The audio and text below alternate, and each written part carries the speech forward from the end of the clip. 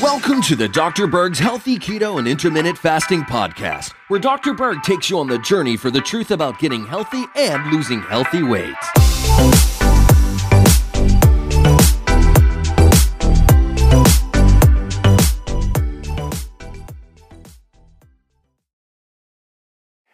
Hi guys, I want to talk about blood sugars. I want to talk about what is a normal blood sugar. Well, typically it's between 80 and 100 milligrams per deciliter. Sometimes it could be 70 if you're, it can go down if you're completely giving up sugar, it can go even lower. And that's a total normal situation. Now what does this mean?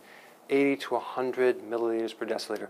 Basically that means the ratio of how much sugar that you have in your blood. Now, an average person of 165 pounds has 1 1/3 gallons of blood in their body, okay?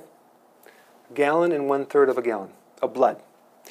If it was normal, let's say it was 90, okay, right in the middle, that would be kind of a heaping, slightly more than a teaspoon. Not quite a heaping, but slightly, a little bit more than a teaspoon of sugar per all this blood, okay? If we diluted that, that would be 90, okay? That would be normal blood sugars. And you can actually convert protein and even fat into sugar. So you don't even need carbs to get this normal ratio. But an average American consumes 31 teaspoons of sugar every single day. That's 130 to 145 pounds of sugar a year. And an average lifetime, it's a dumpster full of sugar.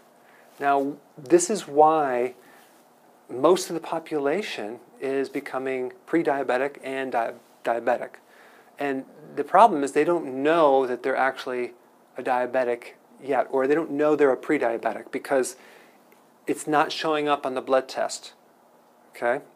It won't show up because it starts off small and it gets worse and worse and worse, and then one day you have it. Okay, but some of the symptoms are, you get tired after you eat, you crave sweets, you're not satisfied after you eat, you can't go many hours without eating, and then when you eat you feel better. That's a pre-diabetic situation. But you don't need a lot of sugar in your diet to have a normal blood sugar. In fact, I recommend you go 0 sugar, and your sugars you will clear up so many health problems if you do that. Okay, so here's two points I want to make. You don't need sugar, okay? Like some people say, well, doesn't your brain run on sugar? No, it can run on fat. It can run on other fuels. Your body does not need sugar, all right? Put your comments below, and I'll see you in the next video.